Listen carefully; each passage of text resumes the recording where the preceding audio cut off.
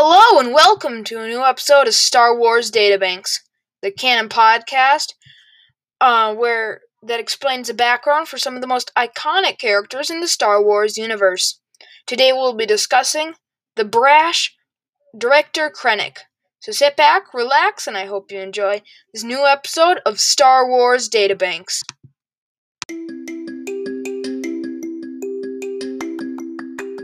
Bacon! So like I said in the intro, today we'll be discussing Director Krennic, or full name, Orson Callan Krennic. He's a human from the planet Lexaru, and was born 51 BBY, and died 0 BBY. 0 years before the Battle of Yavin, which makes him 51 years old at his death, which he looks really good for that age. So he's born at Stavion City, Lexarula. He was sent to the Republic Academy at the age of 15, and was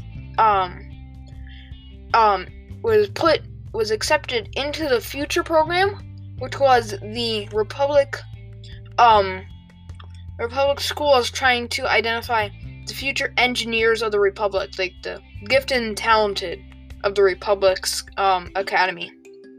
He became good friends with Galen Erso, who was another gifted young mind in the Republic Future program, and developed a skill for manipulating people. His skill was so immense that his teachers would, like in the report of Director Krennic, that was something they specifically mentioned, that he could manipulate anyone into doing almost anything.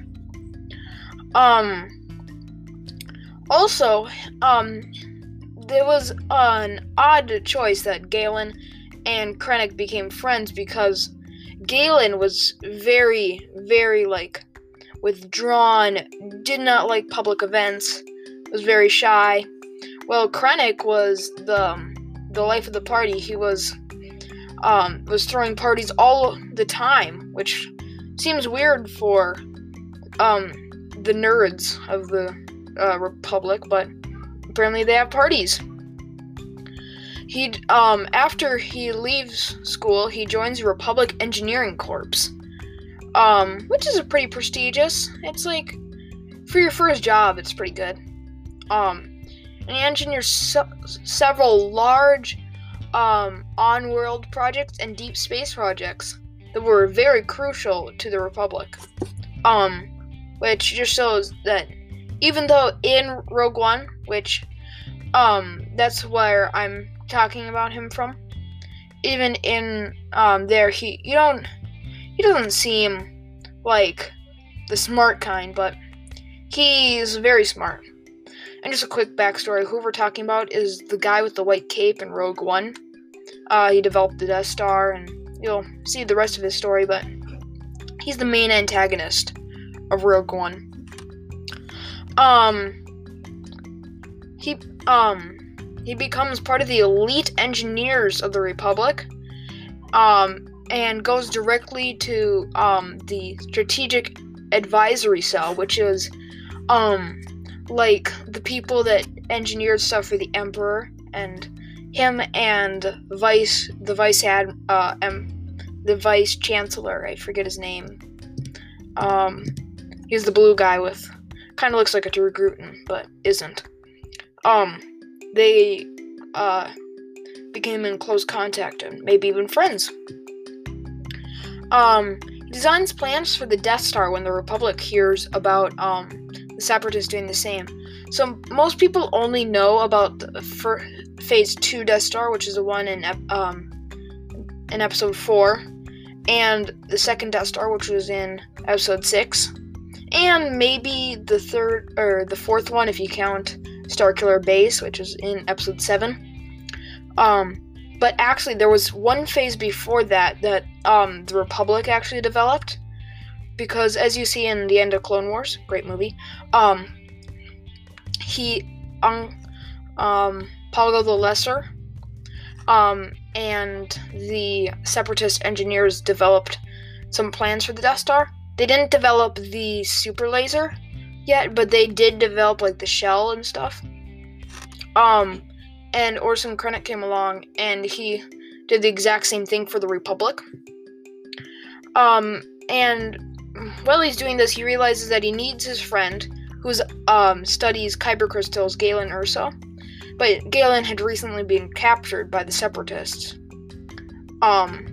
So he goes to Valletta, I believe that's how you pronounce it, and he helps rescue Galen from the Separatist prison.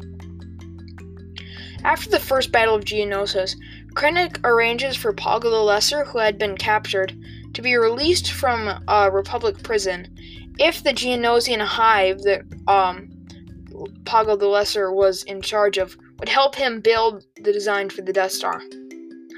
After 3 months of steady good work on the Death Star, Phase 1, the Geonosians rebelled after Poggle the Lesser ordered them to, and reverted back to CIS, or Confederacy of Independent Systems, or Separatists if you prefer.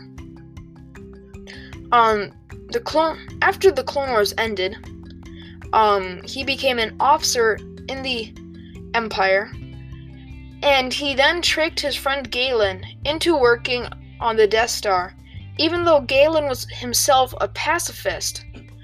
Krennic convinced him by telling him that they were helping planets that were ravaged during the Clone Wars, creating a renewable, clean energy source that would help those planets out, which is kind of mean to do to your best friend.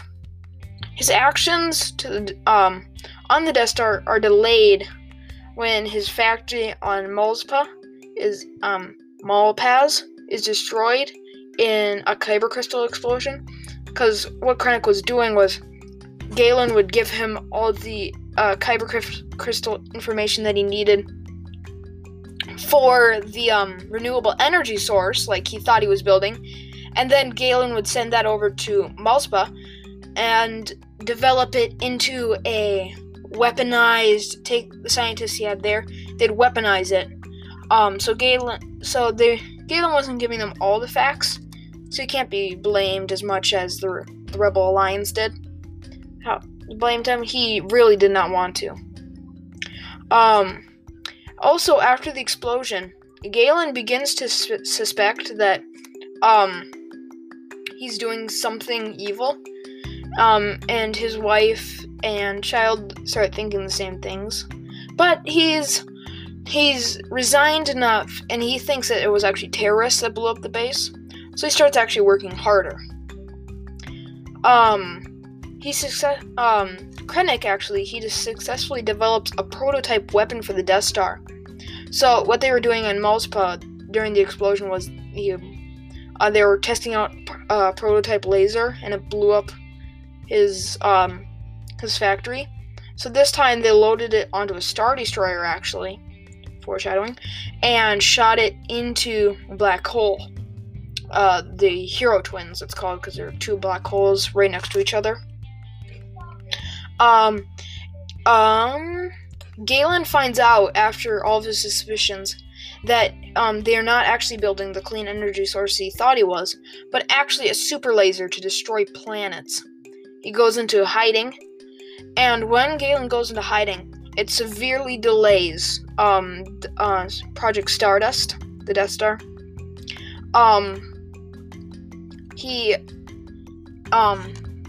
And that's where Rogue One begins, even though there's a gap right after that opening cut, which we'll get to what happens during that. Then Krennic, he gets battered by the elite of Coruscant because he was way behind schedule, months behind schedule, which doesn't seem like a whole lot, but for the Imperial elite, that's an extreme delay. Then in Thrawn Treason, another great book, he tangles with my favorite character, Grand Admiral Thrawn, and his Defenders, because he wants to take funding off of the Defenders, which, like in last episode, I talked about how such an amazing fighter that could have totally saved the Empire. What stopped them from being created was Krennic convincing the Emperor that he needed those funds for the TIE Defender project, from the TIE Defender project to go to Project Stardust. And right before that happens with Thrawn, he finds Galen. So quite a bit of time passed in between that opening cut, like 10 years or something. Between that opening cut and the second shot of Jin on that prison juggernaut transport. And then in Rogue One, he does many things. He finishes the Death Star, and does its first successful test shot on Jeddah, and he destroys the Holy City, also a real city in Italy. And then he goes to Darth Vader and is demoted from being in charge of Project Stardust, which really made him angry. And then the whole Rogue One happens. So yeah. Alright.